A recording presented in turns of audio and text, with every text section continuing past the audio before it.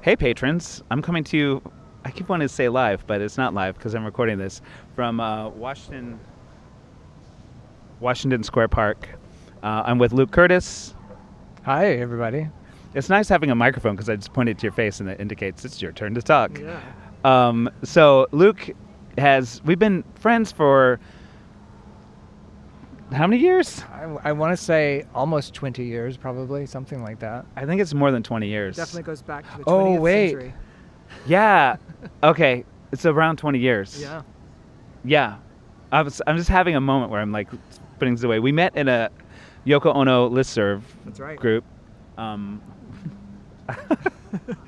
And so oh my God, I'm having this moment of like, where do I even talk about how we know each other and what connects? Like, we connected through Yoko Ono. We were friends. I visited New York City before I lived here and visited you and Andy. Right. And yeah, so anyway, now we make art together. That's and so Luke, you people who have listened for a long time or have been following my work for a long time, I did a book called Tentative Armor based on my show called Tentative Armor. It goes along with the album called Tentative Armor.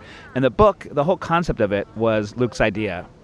And then, so then we did a zine together, Glorious. Right. And then the animal book you designed. And all of this type of stuff that I do now is because of you.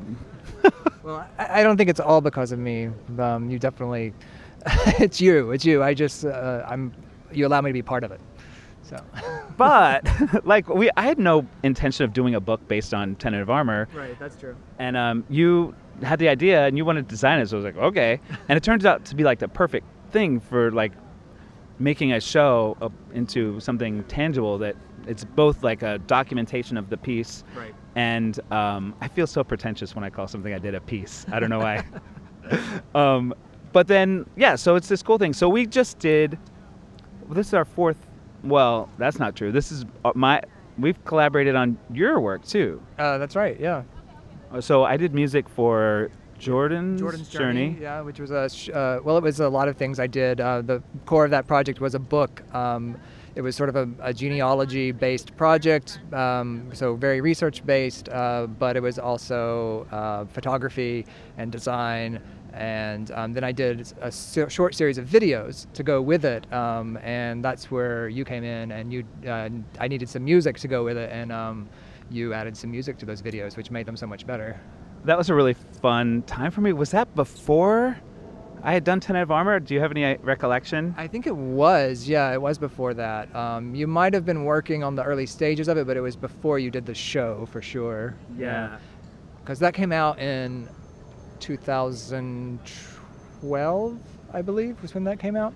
So that was before Tentative Armor. It's crazy. It's so I don't know why I'm having this like, whoa, man, everything seems so surreal. But that was when I was first learning how to use Ableton Live, and there were so many moments when I was working on that music that I was like, oh, I wonder if I could. Oh, I can. Look at that. Right. So I have no idea. Like, there were so many things during that with Tentative Armor too that I was like, if I lost those files, like for the stuff on the album and stuff, I have no idea how I did it. Like, I just made shit up. So, well, I guess we could talk about, so for patrons who are listening to this, all of you who are $10 or up are going to get a zine in the mail, probably in a month or so, depending on how soon my hand heals and I can assemble them. But that's another thing that was inspired by you, and you've designed this zine and the other zine, if you're a longtime patron, well, not that long. I guess it was a year or so ago that we did Glorious. Yeah, I think so. I think it was last winter? I remember it was a snow day when we did it, because we put that together in like one day, and I happened to be home. I wasn't out working that day because it was a snow day, and like you had sent me this thing, and I'm like, yeah, I'm going to make it into a zine, and the text. And so then I put that all together. I pulled in the visuals, and we just did that really fast. For me, that's what zines are about. Like, contrast that with the books, like Tentative Armor and the Animal book. You know, those are big projects that take a long time to put together, and a lot of thought and back and forth goes into it. Zines are a lot messier and dirtier and quicker for me. So it's something that just sort of happens faster. Yeah. And I think it's fun to kind of go back and forth between the two things, because like when we spent so much time on putting the Animal book together, it's this very long process, and you know it takes a lot of energy. It's kind of nice to do something that's just you can be much freer about and just put it out there and not worry about it being like perfect, because that's not what you're trying to do. Yeah, that was good. When we were doing Glorious, I wanted to make the zine myself. Do you remember that I went through this whole process? Yeah. I was like, I'm gonna learn how, and I was gonna learn how to use whatever software that you use. I forgot what. Yeah, I design it in InDesign. A lot of people do zines like in the old-fashioned sort of cut and paste way. I don't do that. I do everything digitally. I'm very digitally based, so I design the same software I use to design the animal book, but it achieves a totally different end state. Yeah, I love the whole idea of zines, and I love your zines too. Like you have a lot like. Oh my God! Maybe we should do an actual podcast where we talk. You've been on the podcast before, but I think we should talk about everything you do because it's so cool. Yeah. It's so good. So let's talk then. In that case, just about this stuff, which I guess we just did. But so, what? I don't know. Maybe I'll cut this little section out because I just went down a tangent and now I can't find my way back. Only this is like behind the scenes feeling bonus content. So maybe I'll just leave it like this. That's right. So how many zines have you put together? Oh gosh. I don't even know. I'd have to count and go look. It's something I've done. I've actually done even a lot more than I've publicly released. I've done a number that are just sort of in my files that I just never had the right opportunity to kind of put it out in the world. So I've done a lot.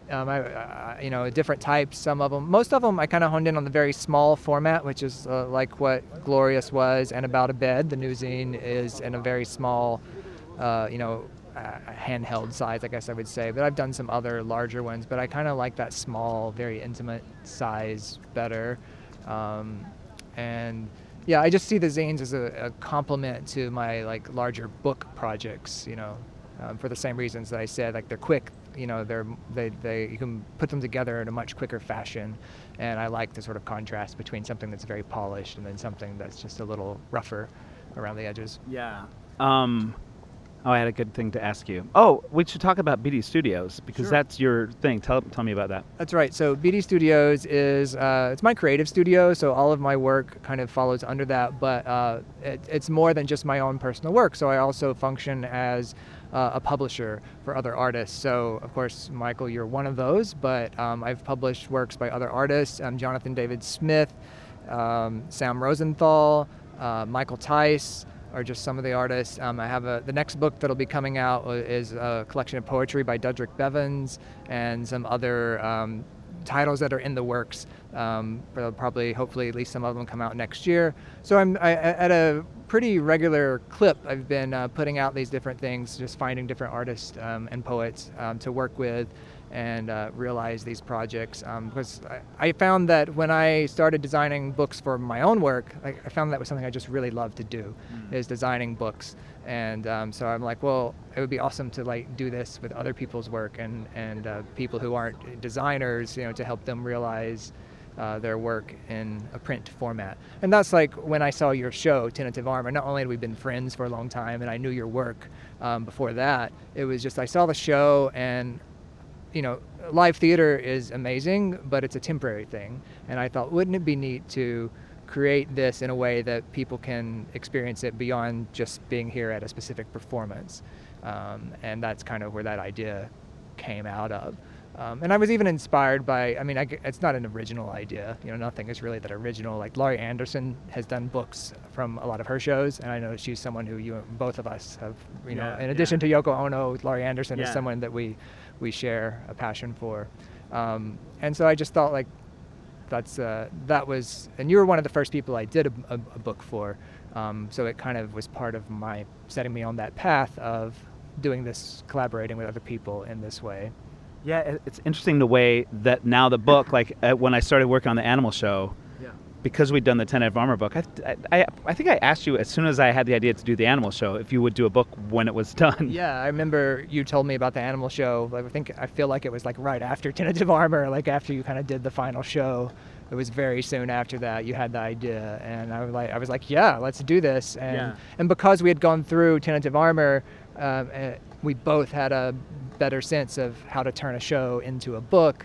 I think it allowed you to approach the work in such a way, you were creating photos, from the get-go. Yeah. The first book has a lot of my own photography in it, because you hadn't really created imagery to go with your work along the way, because that wasn't, like you said, wasn't part of the original concept. Yeah. This time I was very glad that I didn't include any of my photos because you did it all. I mean, there's photos by other people that were related to your project or involved in your project, but you were the driving force because you understood that you wanted to ultimately make this into a visual printed piece. Yeah, and that's like what this feel like. It's like a true collaboration because we're like, I'm just having like cool. I love what we do together. Like and we've affected each other's work. For sure.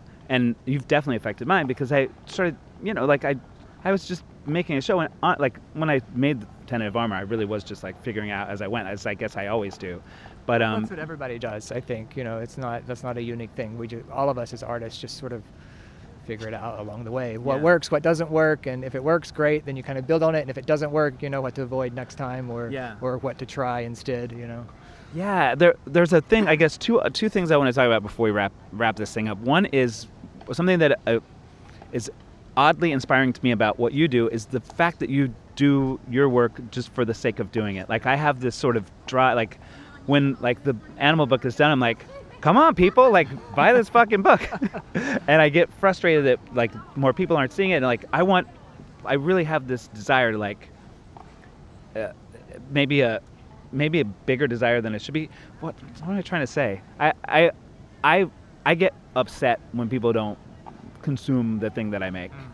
And it makes me sometimes want to be like, well, fuck it, why am I even doing this? Right. But you seem to have a sense with your work that the act of making the work is what you get out of it. Did I express that in a way that fits? Oh yeah, definitely. I mean, I'm super excited when someone buys a book or listens to my music or any aspect of what I do. If someone consumes it or enjoys it in some way, like that's an amazing feeling, but it's not the goal of creating work for me. It's just that I feel like I have to create things. And it's sort of cliche, a lot of people say it, but it really is like breathing to me. It's like if I don't do this, I feel like I would just sort of go insane. Yeah. I love it because it affects me, like just the times that you've said to me that you've said, I'm not doing this because I want to be famous or whatever. I'm doing this because I really love it. Right. It's a good reminder for me to like that's part of it for me. Like I do want, there's part of my work that I feel like I want people to consume it and hopefully change their perspective about things, like the animal book. And there's nothing wrong with that. Like that's a great thing too. Yeah. But I think there is something wrong for me with being like, well, nobody likes this, so fuck it, I'm not doing this now. True.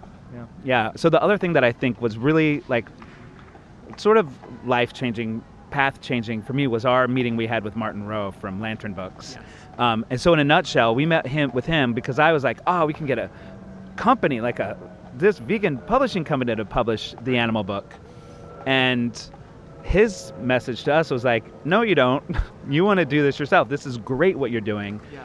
Keep doing this. For me, it was weirdly affirming to have like a real, like a guy that runs a company that like is a company, whatever. It changed it. Like I'm having a hard time expressing that now because I perceive the whole thing differently. And it's not any more real than what we're doing. But at the time, it felt like, oh, wait a minute. This is great. This is great what we're doing. Yeah, absolutely. I had the same kind of reaction. It was very, I guess validating is the word. Like, that like we're doing what we should be doing and we don't need to do it any other way because we're already doing a great job. This is kind of what I took away from that. And that was very affirming, and it was like, it gave me confidence in terms of the publishing aspect of what I do, both for you as well as when I work with other artists. And even for my own work, it's like the goal is not like you need some big publishing company to come and do this because we have all the tools that we need to do what we're doing. Yeah. Thanks for doing this today. Oh, you're welcome. Thanks for talking to me. Where people can find is bd-studios.com. You're not super active on social media right now, but should we throw that stuff out anyway? Sure. But yeah, like I'm not super active, but BD Studios page, I think is what it is on Facebook. Luke Kurtis, that's Kurtis with a K, anywhere else. And cool. Patrons who are listening to this, I'll put links in the page on Patreon and on my website. So you can click those links and follow Luke on all these places. Yay! Thanks so much for everything you do, all our work together, and thanks for taking the time to do this interview. All right, thank you.